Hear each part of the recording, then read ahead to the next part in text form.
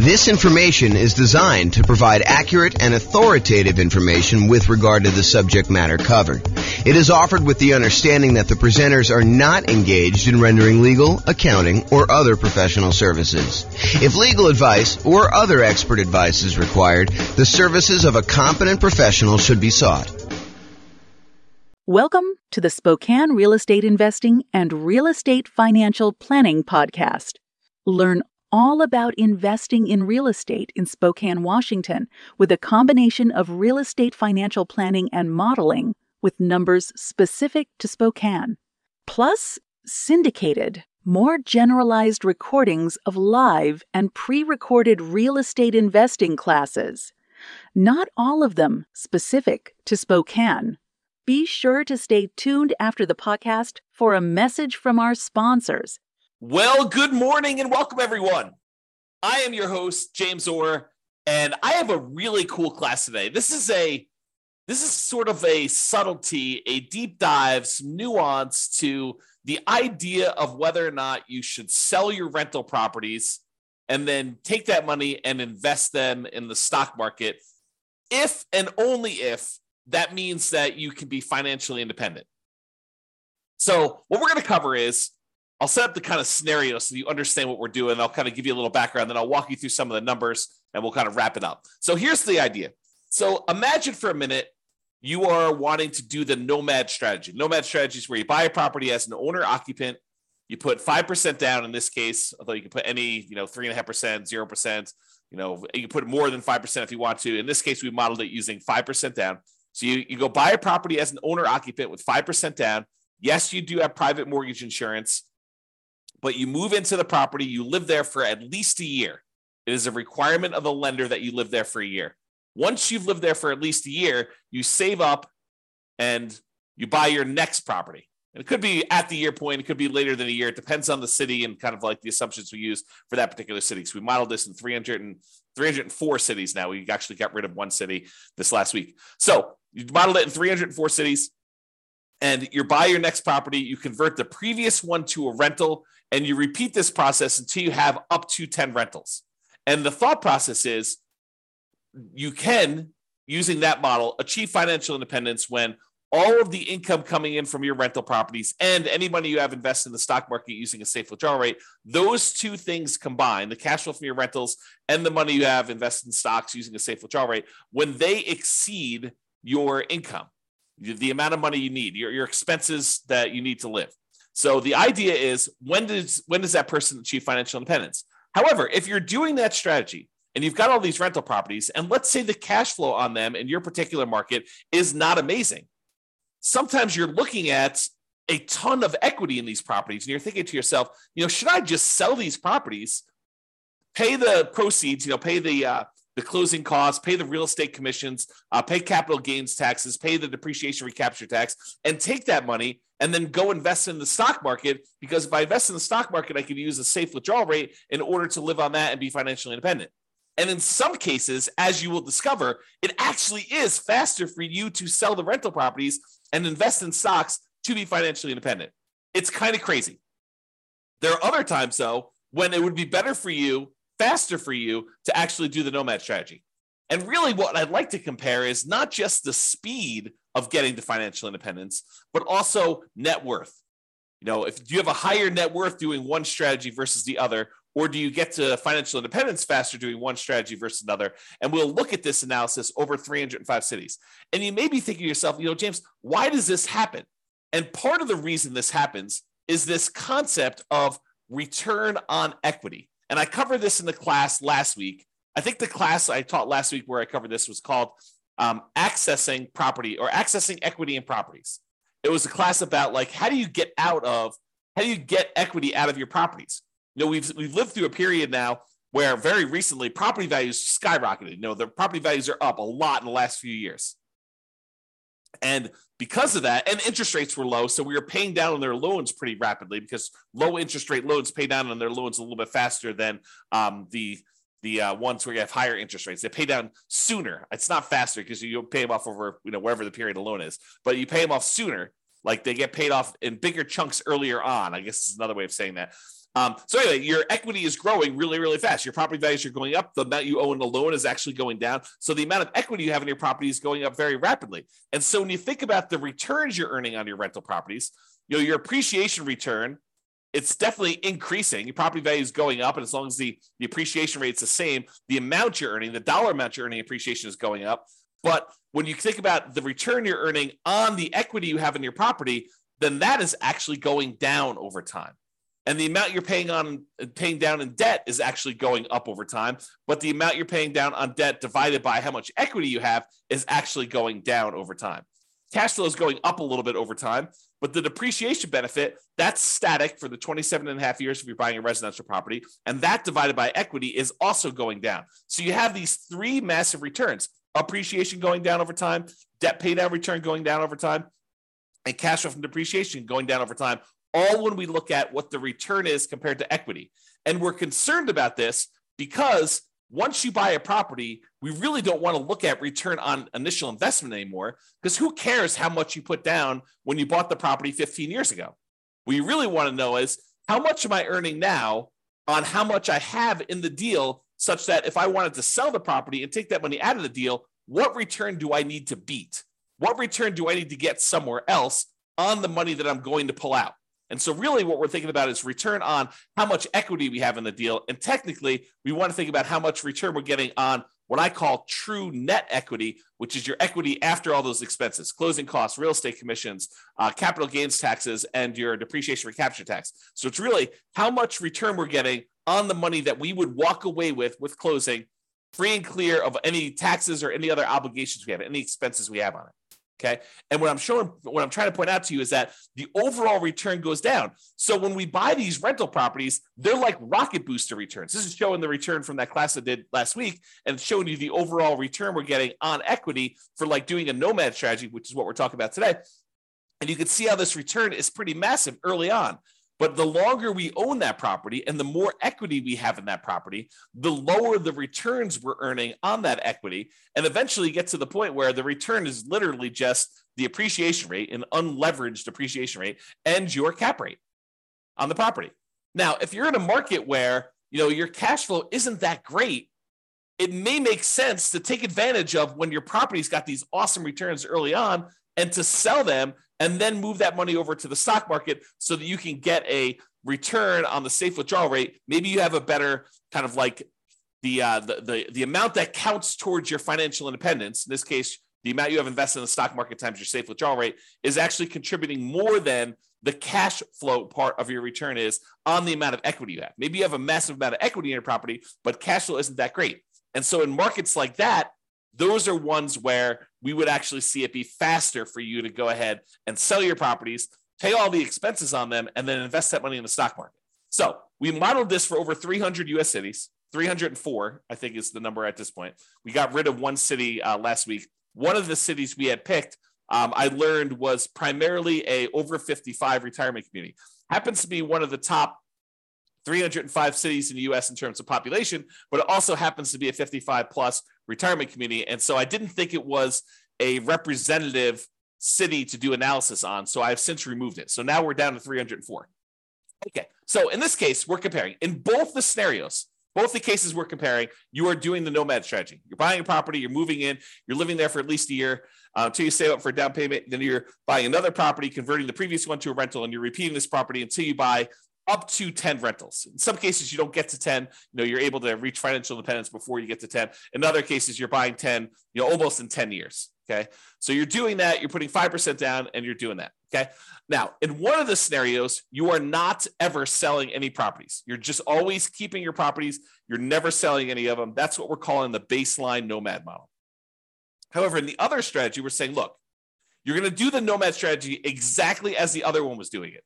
However, each month, we're going to do some calculations. We're going to calculate, hey, look, if I went and sold my properties and I paid closing costs, if I paid real estate commissions, if I paid capital gains taxes on the gains I've had since I've owned the property, and I pay back depreciation, with a depreciation recapture tax, all 4 expenses you have when you sell a property, and the net proceeds of that if I could take the net proceeds and invest them in the stock market and then use 4% safe withdrawal rate times the money I now have in the stock market, if that means that I have triggered financial independence, then go ahead and sell the properties, stop buying any more properties at all, because we've reached our goal of financial independence and we're done. And then I'm going to compare those two strategies, baseline Nomad, where you're not ever selling any properties, to this one where if you actually can be financially independent, then do it. That's what we're talking about here. And you can see the analysis if you want to go drill into the charts and kind of see what's going on, or go look at your individual city and see how your own individual lots of tongue twister, individual city has performed. You can go to this URL on the screen and actually see it. Okay. Now, I've already covered what financial independence. I've covered this in previous classes. I'll do a really brief one here. Really, we're saying you're financially independent when the net positive cash flow from your rental properties is after all your expenses, your principal, vacancy, principal, interest, taxes, PMI, insurance, maintenance, management, all those expenses come out. The net positive cash flow from that counts towards you being financially independent. Any invested assets you have times your safe withdrawal rate. So any money you have in the stock market or bonds, or any loans you've made as a lender, if you want to be a hard money lender or something like that, all of that money, that big pile of money times a yearly safe withdrawal rate would count. So the 4% of whatever that dollar amount is. If you had $1 million invested in stocks and bonds and loans out there as a hard money lender, then it'd be about $40,000 a year would count towards you being financially independent. Plus all three passive income types: Social Security, annuities, and pensions, which we're not modeling in this particular scenario. So we're really focused in on cash flow plus any safe withdrawal rate times, the amount you have invested. So those are really the sorts of financial independence. When those exceed your living expenses, that's when you're financially independent in our modeling. All right, so let's talk about our assumptions. Man, I've got like a slow tongue today where I'm like being tied up with all my words. Maybe I should slow down. Maybe that's what's going on here. All right, assumptions. So each city's modeling uses their median home prices and estimated rents on those properties. We did not apply any of the 88 strategies we have to improve cash flow.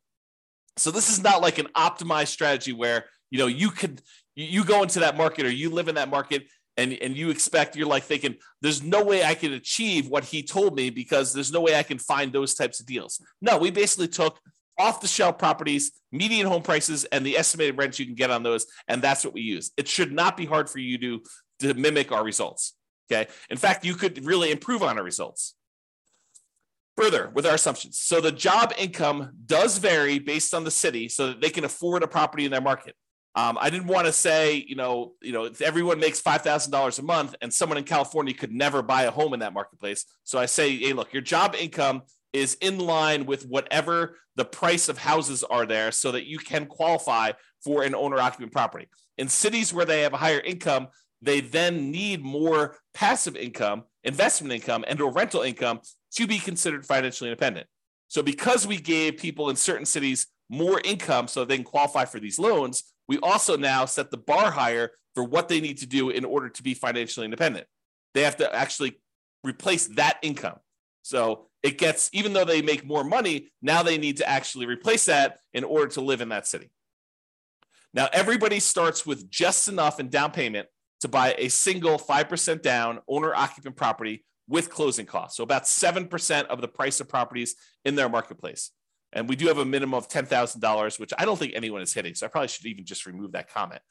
But buying owner-occupant properties with 5% down, that's what they're going to need to do that.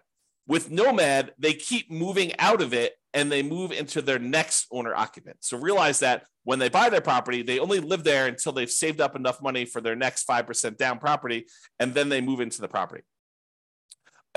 Excuse me. I've assumed interest rates when they're buying these owner-occupant properties are 6.5% with 5% down.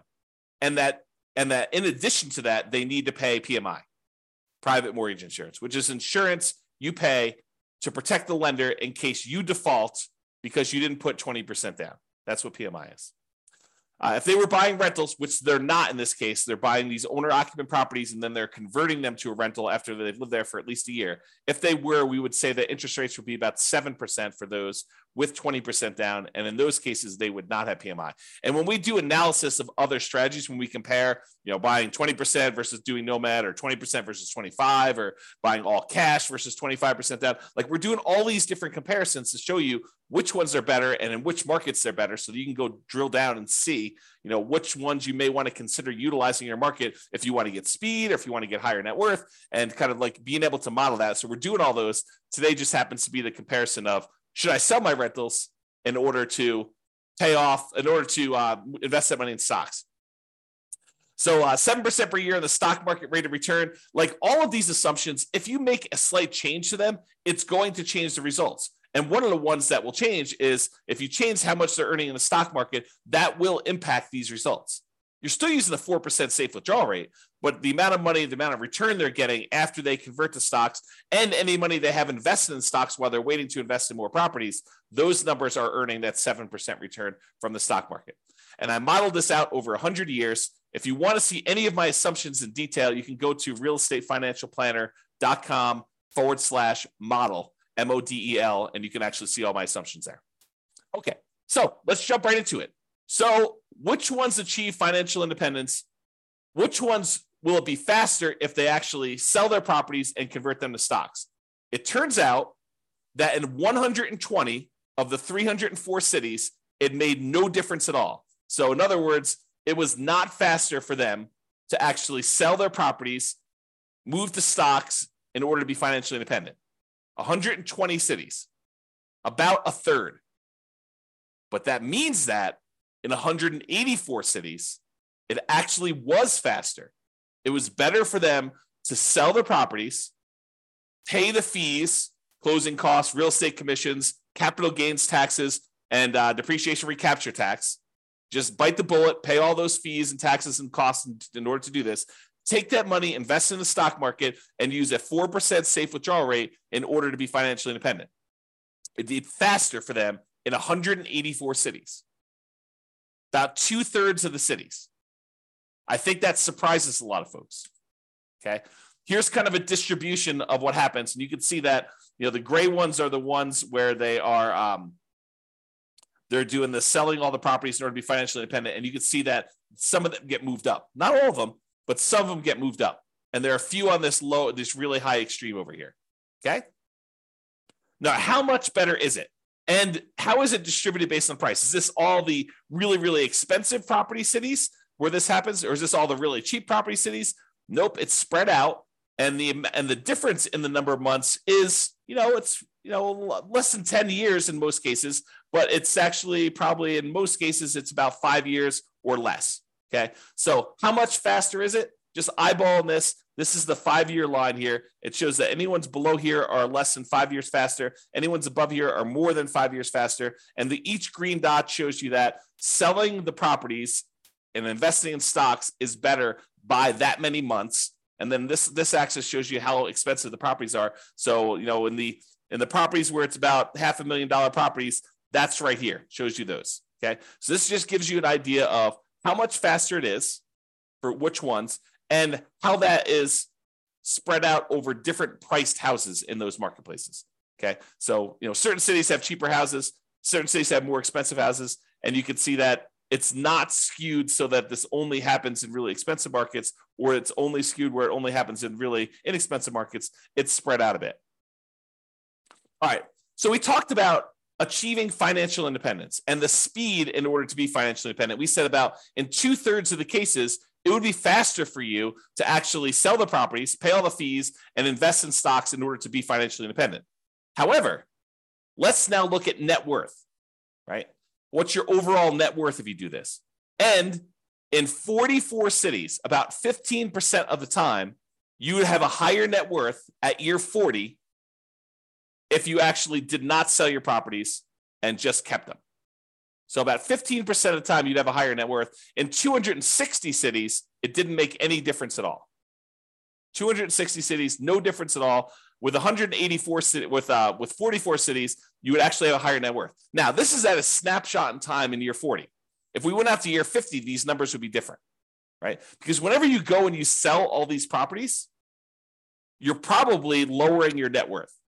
You're paying all the costs in order to get at that equity. You're paying your closing costs and real estate commissions. You're paying your capital gains taxes. You're paying your depreciation recaps. All of those are pretty expensive to get at that equity to begin with. And then if you're earning 7% in the stock market, that 7% has to be greater than the return you're earning on your rental properties in order for you to have a higher net worth, which in most cases is probably not. Okay. So this is a snapshot in time showing you that in 44 cities at year 40, it would be better for you to keep the properties. And it shows you the distribution for those. And it tends to be the ones on the lower end of the price point is where that happens. Okay. That just happens to be where it is. All right. So let's take a look at some of the summary stuff. So when you look at it, and I have average and I have median here. So on average, selling the properties, if it means you're able to be financially independent, speeds up your time to financial independence on average about 21.6 months, a little less than 2 years.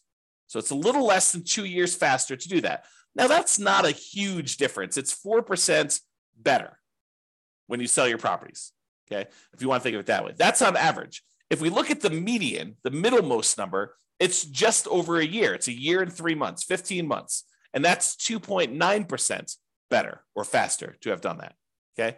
As far as net worth goes, when you do the Nomad strategy and you don't sell any properties, your net worth on average is $11.168 million. So $11.1 million in year 40. When you sell all the properties, your net worth on average is $10.8 million, a difference of about $329,000. Now, I want to point something out to you. We're talking about numbers 40 years in the future. If you want to think about what that means in terms of today dollars, it's about 1/3 of that. Okay. So, 11.1 million is probably a little less than 3 million in today's dollars. I'm sorry, a little bit less than 4 million in today's dollars. Okay. And 10.8 million is less than that, but not that much. The difference is 329,000. That's like a difference of about 110,000 in today's dollars. So we're not talking about huge differences. It's a 3% difference in net worth. So again, not huge when you do that. Now let's talk a little bit about risk.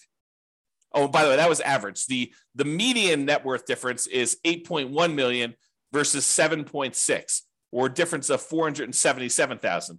In today's dollars, that's like, $150,000 or so. It's 5.9% better for you to have done the regular Nomad, not paid those expenses. But you're trading a little bit of net worth in order to be able to be financially independent earlier, faster. Okay. And what we're not talking about is we're not talking about the idea that you may be able to, in some cases, still stop working when you haven't technically achieved financial independence, knowing that you could convert it to the stock market at any time, but you could sort of almost coast in. I'll have to do a whole class on that later. But the idea is that sometimes, even when you're not quite at financial independence, you can stop, use some money to kind of bridge the gap to get there. Okay. Imagine for a minute, you're looking at your rental properties and you realize that, a whole bunch of properties are going to pay off a year from now, but you have more than enough cash set aside to get you to that year point. And at the year point, when your properties get all paid off, your cash flows are going to increase massively and you'll be financially independent at that 1 year point, a year from now when you pay off the properties. But let's say your living expenses are $10,000 a month and you've got $500,000 in cash somewhere. Could you go spend $120,000 from your cash, stop working a year early, knowing that a year from now when the properties are paid off and your rentals are going to provide more than enough cash flow in order to support you at that point, could you go and do that? Sure. If you have $500,000, you could probably do it 2 years early, right? And so we're not talking about that as a strategy, which is probably a whole separate class. All right, let's talk about risk. When we look at risk, really the baseline Nomad is going to be a little bit less risky when you're looking at things until you get to the point where you sell off the properties and then you get rid of a bunch of debt, and that becomes less risky for you to have sold off the rental properties at that point. So if you think about it this way, one of the ways we measure risk is a whole bunch of measures related to debt, like your debt to income or your debt to your net worth or your debt to your liquidity or debt to your account balance is another way of saying that, or how many months of reserves you have based on how many rental properties you need to kind of like have reserves for. And so you can see when you sell off all your rentals that you de-risk your portfolio. And so whenever you go and you sell off your properties and then invest in the stock market, you're trading all the risks we have associated with rental properties for now the risks of the stock market. They're just different risks. It's not that they're necessarily better or worse, depending on who you are and what you believe. But when you actually get rid of a lot of leverage, that does de-risk your portfolio because you're unleveraged. Okay. So selling off rental properties tends to de-risk you, except when we look at your total rent resiliency and your total price resiliency, which are a little bit better in the regular baseline scenario. All right. So you could apply all of the 88 strategies that we have to improve cash flow to improve on these numbers. We're basically using median price properties and what rent might be on those in each market. You should be able to choose better and do better if you were deciding to do this yourself. And I do model some of those improvements in the modeling thing. You can go see me, do like, what if you can get 10% better rents, or what if you buy a property at a 5% discount or 10% discount? We look at those and see the impact of doing that versus doing the kind of like baseline scenarios we've got. If you go to the realestatefinancialplanner.com/model, you can see all those for your city. I did it for all 304 cities. Okay. Now, realize I am not an expert at your market. If you go look at the numbers and you're like, hey, James, these numbers are not what I'm seeing in the marketplace, and you're an expert at your market, please do reach out because I want to improve the numbers. And I don't know your market, right? Like I live in Northern Colorado. I don't know your market specifically, but we're doing analysis on all these based on, the numbers that I could see. So if you come to me and say, look, we need to change this. Prices are actually about 10% less and rents are, about 5% more. And you tell me that anyone can achieve that. It's not like, a killer deal that only you can find and that there's only one of them every 6 months. We want to find something that not the best case, but what any real estate investor could go and expect to achieve in your marketplace. So if you come to me, we can rerun all the numbers and do that. And then we'll update all these charts and stuff. So if you're watching this video after the fact, and you're like, hey, the numbers in your video are different than the numbers you're showing on your website. Yeah, as prices change, as interest rates change, as your rents change, as someone comes in and tells me, James, your numbers were all hosed, I will update those and we'll readjust them. And so they may show up as slightly different from what you've seen on the video, or very different depending on what happens with the market. If interest rates change dramatically in one direction or the other, the numbers will look very different. Or prices change a lot. That's another thing to say. So reach out to me if you want to update some numbers so we can do that. All right. So in conclusion, in our current market conditions, our current price, current interest rate, current rents in the 300 plus US markets, using what I would refer to as less than ideal median price to rent properties, eventually selling all your rentals can help you achieve financial independence faster about 60% of the time. In 60% of the markets, you would be better off selling your rentals after owning them for a period of time, and then taking that money and investing in the stock market and living off a safe withdrawal rate. That will get you to 5 faster in about 2/3 of the market, 2/3 of the cities. However, you tend to end up with a higher net worth in year 40 in about 15% of the cities by not selling your rentals and paying all those costs, closing costs, real estate commissions, capital gains costs, depreciation recapture taxes, maybe continuing to buy properties even more and not stopping working. Which makes sense, right? I mean, if you don't sell the properties, you don't have all those expenses. If you keep buying more properties, if you're not selling them, you keep working, sure, you're going to have higher net worth. That just makes sense. But sometimes you're willing to trade a little bit of net worth for speed to financial independence. However, the market does matter. You would not be able to improve your time to financial independence in every market by doing this. That's why you really need to go study your market, which I've done all the analysis for you. Go look at it. If you got questions, reach out. But it's best if you look closer at your specific market and apply as many of the 88 cash flow improving strategies as practically possible to improve on your own personal implementation. So go check out realestatefinancialplanner.com/model, and you could do that.